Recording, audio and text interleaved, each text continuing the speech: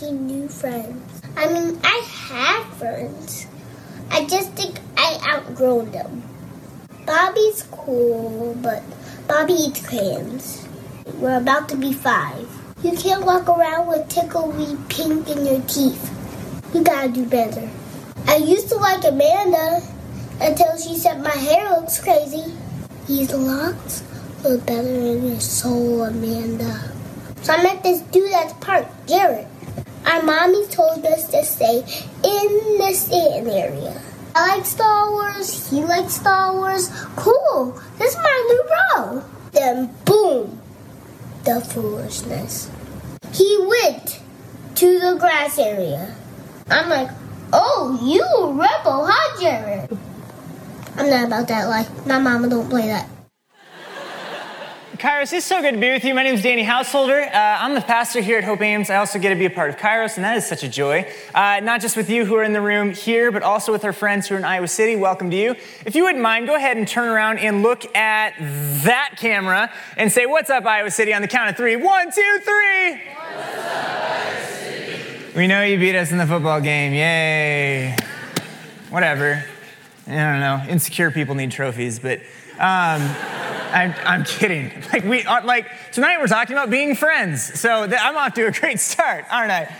Oh, man. Wow, it's good to be with you all. Hi to our friends in the balcony. Hi to our friends on the floor. Oh, my goodness, we're already on week 4 of Kairos. I can't hardly believe it. We're starting the series this year. We're starting the school year this year with a series called Best Year Ever. And tonight we are talking about having friends. When we're talking about the best year ever, we're not talking about the perfect year ever, but we are talking about a fulfilled and purposeful life. And part of having a fulfilled and purposeful life, according to the Bible, is that you would have friends. And not friends that just pass by, but friends that truly would last forever. And I mean forever. Making friends can be really hard. You heard about it from the little boy in the video. He has a hard time making friends. A lot of us have a hard time making friends. There's a study that followed the life patterns of 2,000 people, and they found that on average, the typical person will make 29 friends in their entire life. 29! Crazy, right? Now, not all of those last. 5 of those friends will leave within the first 5 years because of disagreements. Later on, 8 will leave your life because of life changes. 10 of those friends will just fade away. That will leave you with 6 friends. On average, 2 of those friends will live within driving distance, and typically you can have schedules line up 2 to 3 times per year for quality time. Man, we are lacking connection. We're looking for connection. When we're talking about the best year ever, the best life ever, we're talking about a connected life. But a lot of us are struggling to feel that connection. We're struggling to have relationships in our life that last for a while. And even the people who are in our life, we're having a hard time getting with them, connecting with them, being with them in person. Did you know that God wants you to have friends? That God wants you to have meaningful relationships in your life. In fact, all of Christianity comes down to relationships. In the book of Matthew, somebody's asking Jesus, what's the most important law? Paraphrase, what they're asking Jesus is, what's the telltale sign of somebody who follows God? So what's the laws that they follow? And Jesus said, well, here's the most important law. You must love the Lord your God. And we think, okay, well, that makes sense. Of course, love the Lord your God. Be in good relationship with God. Okay, that makes sense. But then he surprises us and says, a second commandment is equally important. Love your neighbor as yourself. The entire law and all the demands of the prophets are based on these 2 commandments. Love God, love others. Every single thing in Christianity boils down to this. Love God by loving other people. Everything in the Christian faith comes back to relationships, comes back to healthy connections. But that is something that we are really struggling to get, isn't it? I find it interesting that we're living in a world where people are around each other so often, but they're not necessarily connected. Boston University came out with a study where they found that more college students than ever across campuses in the country are more connected with regards to campus involvement these days. More than ever, more students on college campuses are involved in something. In other words, they're around people more than ever. But 2/3 of college students report and say that they are struggling with loneliness or isolation. Those numbers don't add up. What they're saying is, more than ever, we're around each other, but more than ever, we're feeling disconnected. we're feeling lonely, like we don't have real, meaningful friendship. After living in Ames for several years, I'm noticing something. It's that most college students have a social life. Like they have things to do, right? I'm not just talking about things to do on the weekends, but it's clubs and activities to get involved in. They have things to do, people to see, a good social life. But I think that what we're finding is that a social life does not necessarily save you from loneliness. We're around each other, but we're not connected with one another. When I think about it like this. Anybody else here a chocolate milk fan? Come on, some of you. Yes, absolutely. I love chocolate milk. So, chocolate milk is my favorite drink. I think that I drink, so I heard somebody upset that I stir my own. I don't bother with the pre-made chocolate milk, okay? I have found the perfect ratio of milk to chocolate, and I'm about to show you. Ready? Okay, so I've got my milk, right? First thing that you need for chocolate milk. So I got it right here, perfect. You don't want to fill to the top because you have to save room for the chocolate, okay? Don't put the chocolate in first. Are you kidding me? All right, these things matter. Ask my wife. I don't let her make it for me. I have to make it myself. She's the best. Can you believe she puts up with me? Oh my goodness. And then you add the chocolate syrup. Oh, you think that's enough? Yeah, right. Oh yeah. Yep, there it is.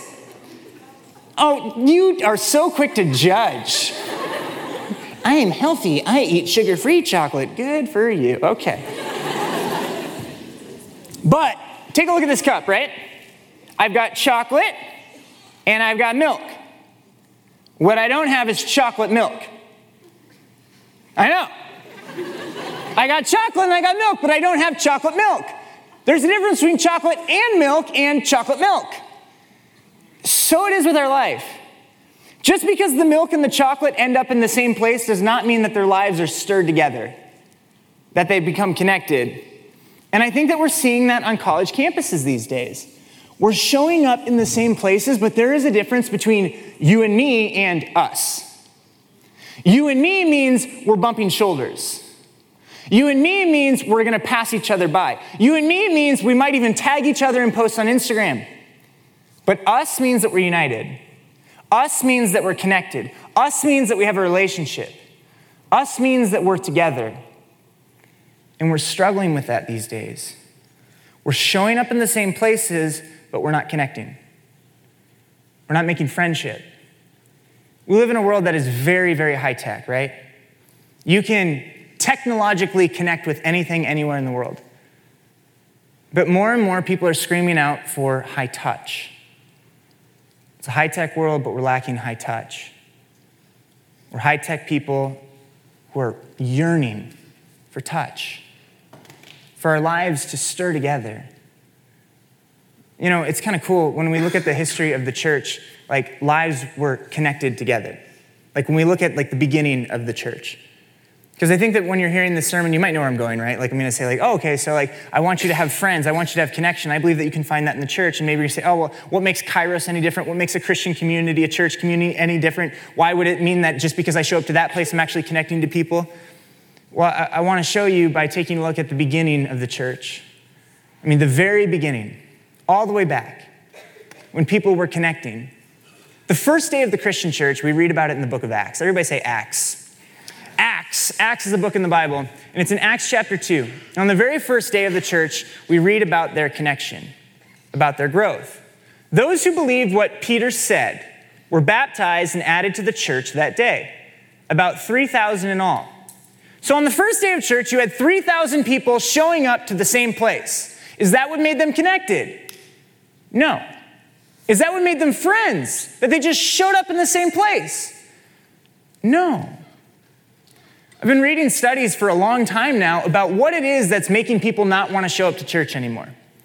Why people don't feel like it's worth their while to invest in Christian community. There's a pastor in Ohio who did this study on her own church, and what she found the most common answer for why people stopped being a part of her church community is she said that they didn't find that they had meaningful relationships in that space. There was nothing tying them to that church congregation. It was just like anywhere else. You show up, but you don't connect. I just want to tell you this. This is not supposed to be a place where you show up but don't connect. This is supposed to be a place where our lives stir into one another. Back in the day, this wasn't the issue for the church. It wasn't, we're doing everything we can please come hang out with us. Please, we got all these programs. Please show up. In those days, it was the opposite. They couldn't make enough room for people. And on the first day, there's this guy, Peter, who is a disciple of Jesus, and he preaches this sermon. And 3,000 people on the first day after hearing this sermon are like, oh my goodness, I need to connect with that. What was the sermon? How spectacular. But the truth is, there's nothing really particularly eloquent about Peter's sermon. He essentially could be summarized by saying Christ died, Christ rose, and Christ will come again. Jesus came to this earth. Jesus lived the perfect life. Jesus died. Jesus rose from the dead. He won a victory for all people. He's coming back to share that victory with all people for all time. And 3,000 people were like, I got to get in on that. It changed their life. And they couldn't help but be around one another. Not just showing up in the same places, but their lives were simply mixed together. Take a look at this. It says this as the passage continues. You heard this in the reading tonight. All the believers met together in one place and they shared everything they had. Now, Bible translators, sometimes they have a hard time these days because Hebrew and Greek, they don't translate into English, modern English especially, word for word. So instead, oftentimes they have to go phrase by phrase so that it makes sense to us. Here's an example where they had to go phrase by phrase. Go back one screen. Where they had to go phrase by phrase just so that it would make sense. Because when it says met together here, in the original Greek of the biblical text, it doesn't say met together. It just says they were together. They were together where? They were together when? Well, no, that's the thing. They just were. They just were together. Like they lifed together. Their lives were so intertwined and connected, they could not be separated. Everything about them, they shared absolutely everything they had. All of their life was mixed into the life of the person around them. They were connected. They had friendship, and they could not get away from one another. It was explosive. And people wanted to be a part of this. Just a couple of chapters later, it says that the church grew to 5,000 people. Another 5,000 people. It was incredible. Spreading like wildfire. What was it? Why was it? Again, in order for us to get from a place of the chocolate and the milk, and you and me, to a place of chocolate milk and us, there's got to be some stirring that takes place, right? We've got to actually life together. So if I want to make this, the chocolate and the milk have to actually stir into one another, right? And now it's chocolate milk. I got some of my white shirt. That's good. And man, the Lord is good to me. Thank you, God, for giving me the gift of making the best chocolate milk in the world. And so it is with us. Like if we want to connect, really connect, not in the kind of way where we're just bumping shoulders. We've got to stir our lives into one another. For you and me to become us, you've got to stir your life into mine. And I've got to stir my life into yours. And that makes us feel really uncomfortable, doesn't it? I think part of the reason why maybe we have a hard time making friends is because we don't necessarily like having friends. Because friends can be kind of high maintenance. Anybody here, don't by show of hands, but does anybody here have a high maintenance friend? Is anybody here a high maintenance friend? Having a friend in your life does not mean that everything's going to always be easy. Some of you guys are looking at the person around you like, mm-hmm. Some of you came here with a significant other and you're breaking up tonight. Kidding. I'm kidding. Wow. Oh, man. You're sweating, aren't you? Okay. Just because you have a friend does not mean that that person's place in your life is always going to make your life better. If your friend is crying, for them to feel better, you may have to feel worse for a moment. Your shoulder will get wet with their tears. Your ears will be filled with their words that have caused them pain, their stories that have broken them in the moment. Oh, but there's something beautiful about being connected. There's something beautiful about not pre-screening someone before they can come into our life and say, am I going to connect with you? This is what made it so crazy, right? You take a look at that chocolate milk, you can't tell, with the naked eye, you cannot see what is keeping that chocolate and that milk together. In the same way, in the early Christian church and in this community here, you can't see with your naked eye what it is that keeps us connected together. And yet there's something. What is that something? What is that thing that draws us closer together? What is the thing that sticks us? What is the thing that eternally stirs our lives into one another?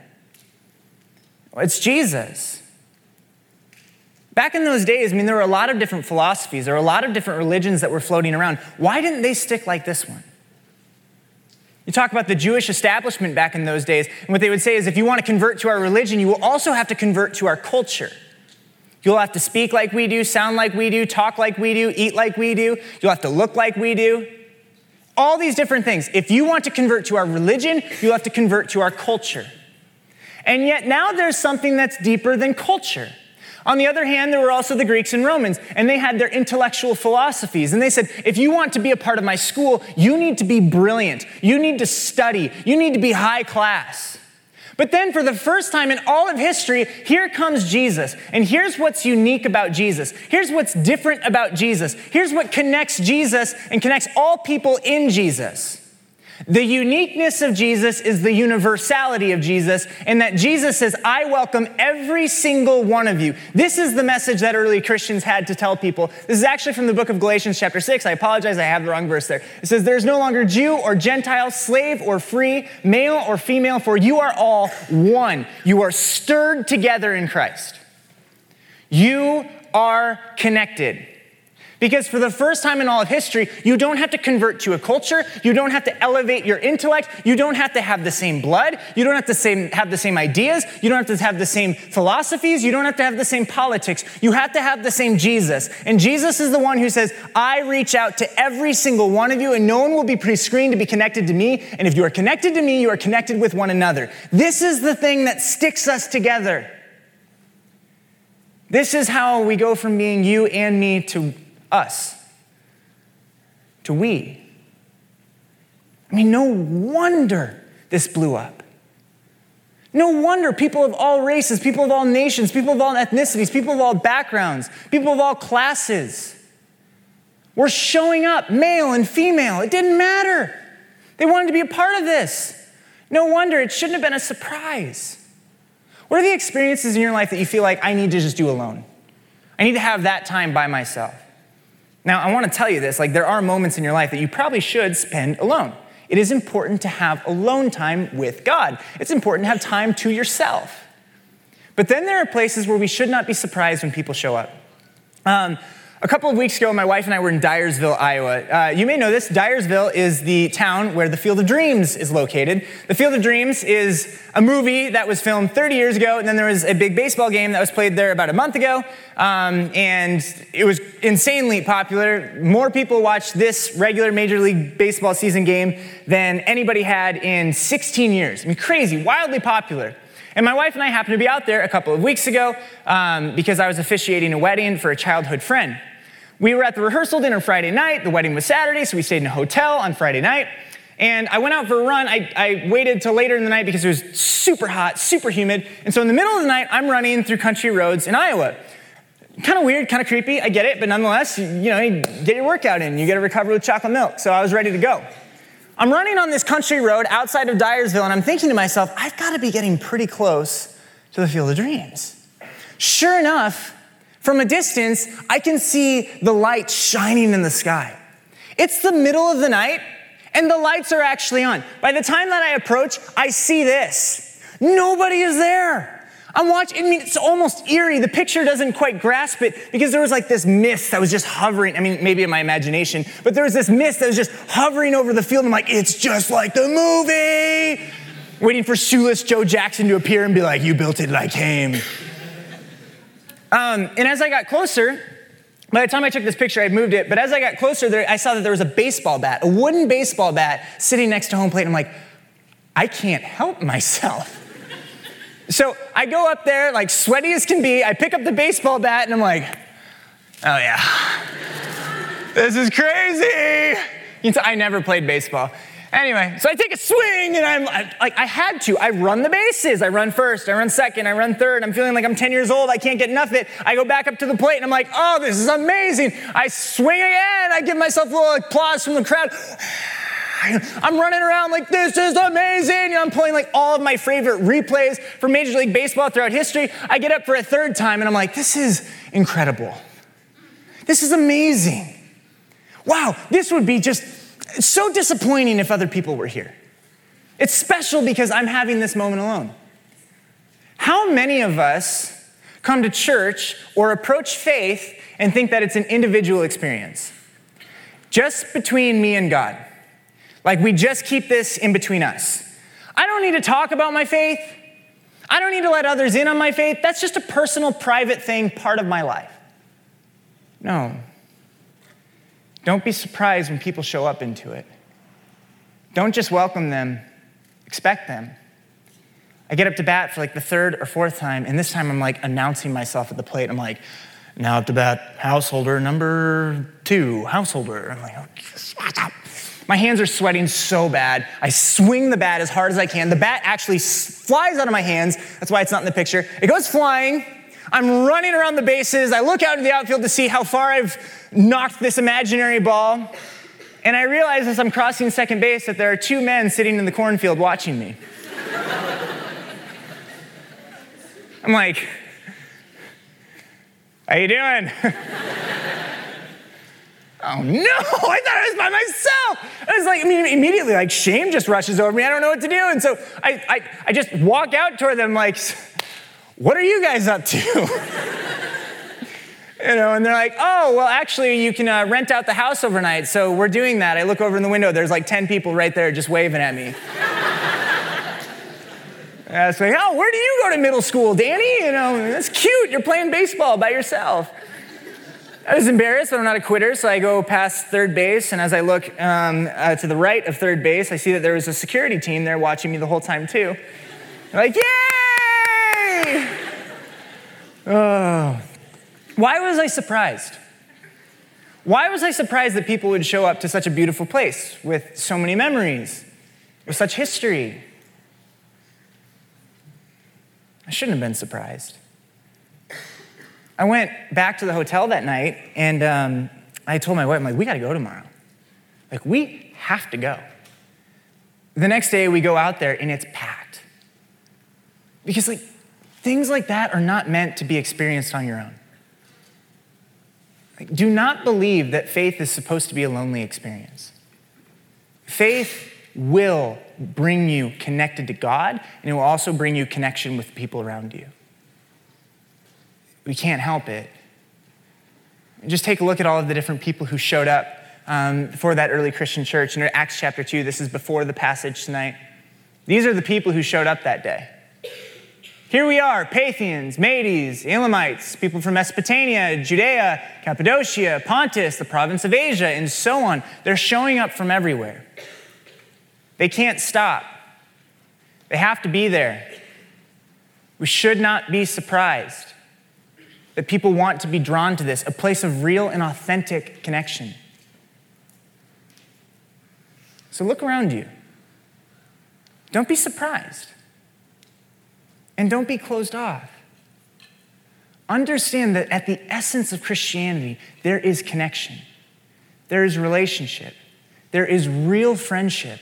And there is something that can connect us, not together just for a month, not just for a few years, not just for a season of life, but for all of eternity. And this is incredible because this is where freedom in our life happens. This is where freedom in our life happens because the weight is lifted off of us. All throughout Scripture, it talks about how, do not let other people bear their burdens alone. The book of Galatians tells us, do not let your brother or sister bear their burdens alone. Instead, support them. And so this is what the early Christian church was doing on the next slide. It says that they worshiped together at the temple each day. They met in homes for the Lord's Supper, and they shared their meals with great joy and generosity. They just shared. How often is it in Christianity you kind of get this message like, hey, you got to give more. Come on, you got to do more. What are you doing? You're just sitting there. Do something. Give something. Find something in your pockets and give it. Create something new and give it. That's not what faith in community looks like.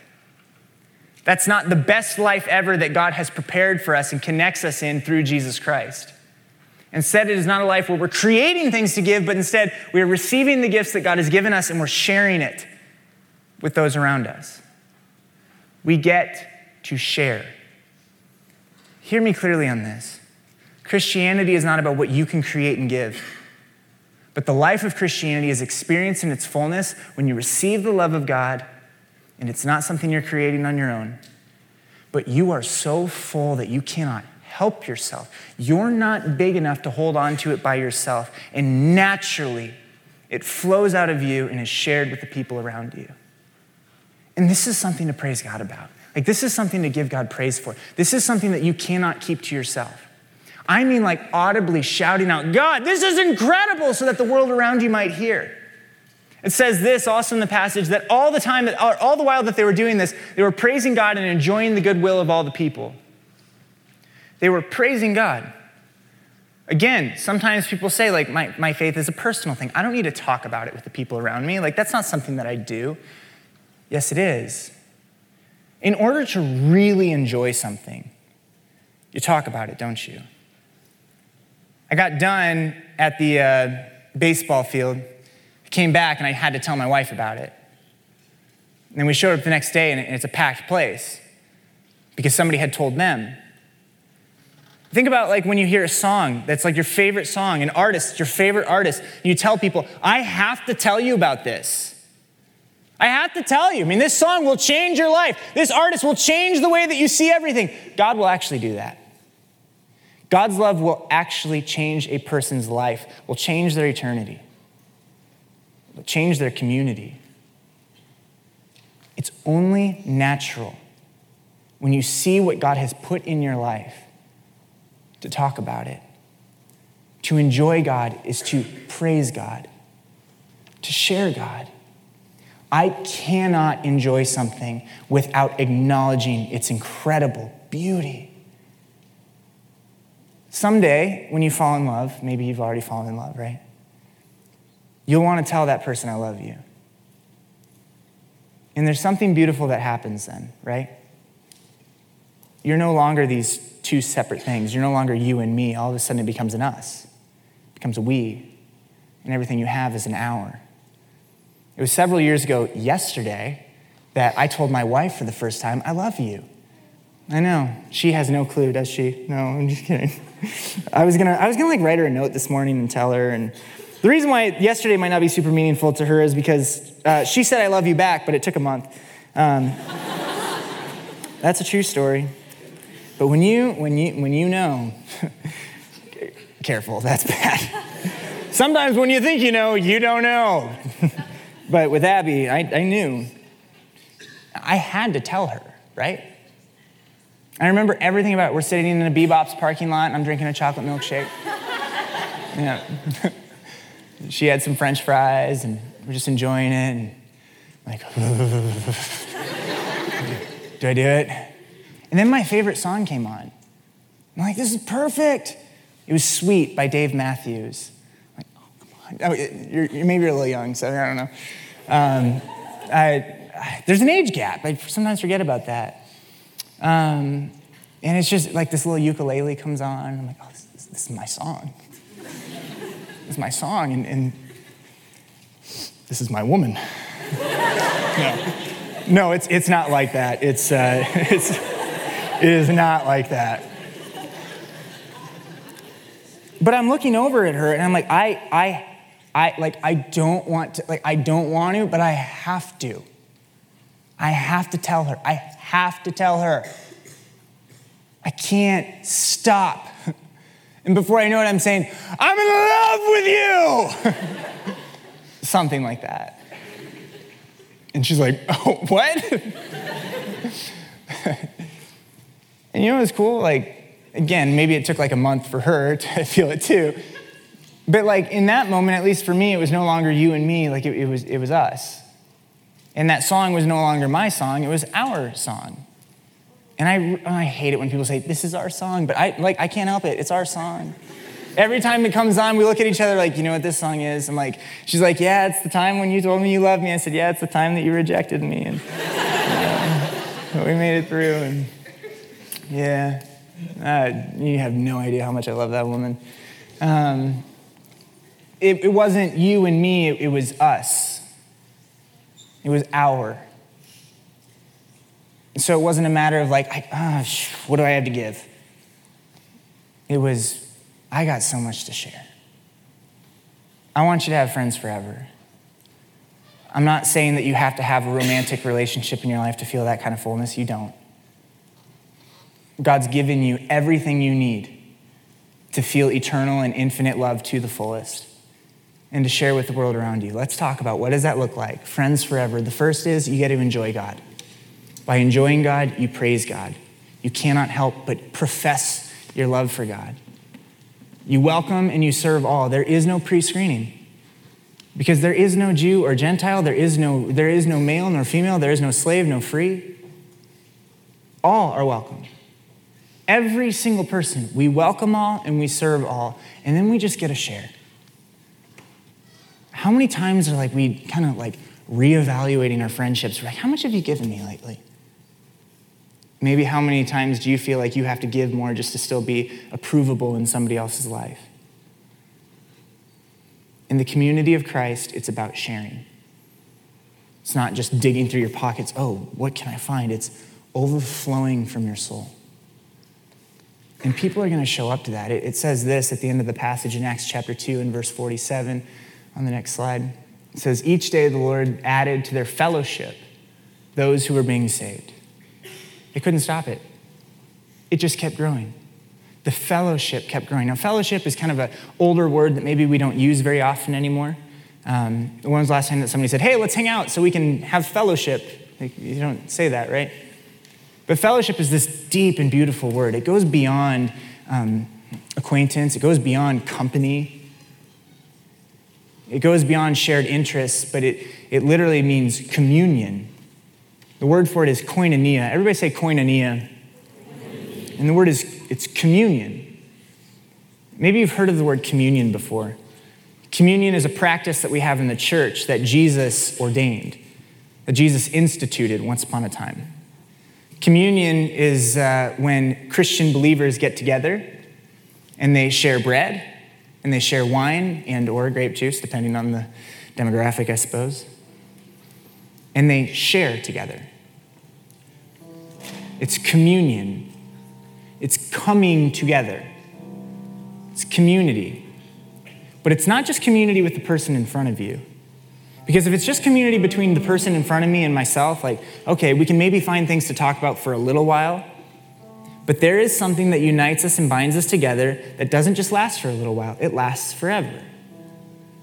The first time that anybody ever had communion, this kind of communion, Jesus was sitting with his disciples and he was about to be betrayed. He was about to be arrested, handed over to authorities, put on trial. And as an innocent, not just man, but God of the universe, he would be executed, ripped away. They tried to disconnect him. But before that, Jesus had a meal with his friends. He shared with them. What would you do if you knew it was the last night of your life? Jesus said, I got to be with my friends. Because my life wasn't meant to be a solo pursuit. My life is to be stirred into the lives of the people around me. And their lives are to be stirred in mine. And so on that night, Jesus took a piece of bread. He said, I want to show you what I'm doing. He said, so this bread, he said, it's my body. And it's broken for you. Now, when you eat this bread, I want you to do it in remembrance of me. And then in the same way, after supper, he took a cup full of wine. He said, this cup is the new covenant. It's a new promise. It's my blood, and it's shed for you and for all people for the forgiveness of sins. And when you drink this, do it in remembrance of me. What Jesus is telling his disciples is, when you take in this bread and when you take in this wine, you are receiving me. I am stirring into you. You're going to life with me. And I'm going to life with you. It's not you and me, it's us. It's we. It's not your life, it's not my life, it's our life. Jesus said, let's have communion together. And so we're going to do that tonight in a different way than we had in the past because of the pandemic that we're living in. But before you come down tonight to receive communion, and I'll give you instructions on that in just a second, I want you to take the prayer card that you got when you walked in tonight. Because tonight, I don't want you to walk out of here and not experience community. I don't want you to walk out of here without experiencing friendship and support from community in Christ. So what you're going to do, if you feel comfortable with it, please write a prayer request, something that's going on in your life, something that's bothering you, something that you're celebrating. Go ahead and write that down on that piece of paper. And then during the closing song, ushers are going to guide you down the aisles. You can drop off your prayer card in the box, and you can know that the prayer team from this community is praying over your request and over you. You are supported. You are cared for. You are loved. You are not alone. And then we'll have some servers offer you, it's like a little cup. It's got like a little wafer on the top. And you can take that back to your seat. You can peel it back, and you can eat the bread. You can know that that's the body of Christ given for you. And then the blood, and then the grape juice you can drink, and know that's the blood of Christ shed for you. And in that moment, we're not just having community with one another, we are also having communion with the one who joins us together forever. And we are receiving Jesus, who says, I'm going to stir into your life, and you're not going to be able to contain me. I'm going to pour out of you. I'm going to find opportunities for relationship and connection in your life. And you're not going to have to worry about what somebody could give to you, because you have enough to share as it is. You have eternal and infinite love today. And so you got to share that love. Let's take like 20 seconds. If you still need time to write down a prayer request, go ahead and write that now. And at this very moment, prayer team, please be praying over those who are writing prayer requests.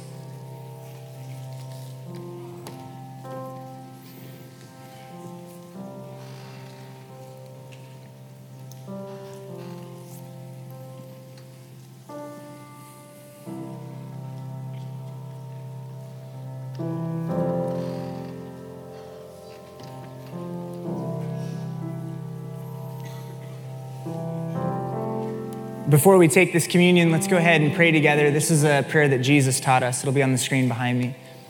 Our Father, who art in heaven, hallowed be thy name. Thy kingdom come, thy will be done on earth as it is in heaven. Give us this day our daily bread, and forgive us our trespasses as we forgive those who trespass against us. And lead us not into temptation, but deliver us from evil. For thine is the kingdom, and the power, and the glory, forever and ever. Amen. We don't have to rub shoulders anymore. We don't have to just bump into one another. You are connected because Jesus, the Son of God, has stirred himself into your life. Come forward and receive him. Amen. Let's stand up and sing this song as we are guided toward the front by the ushers.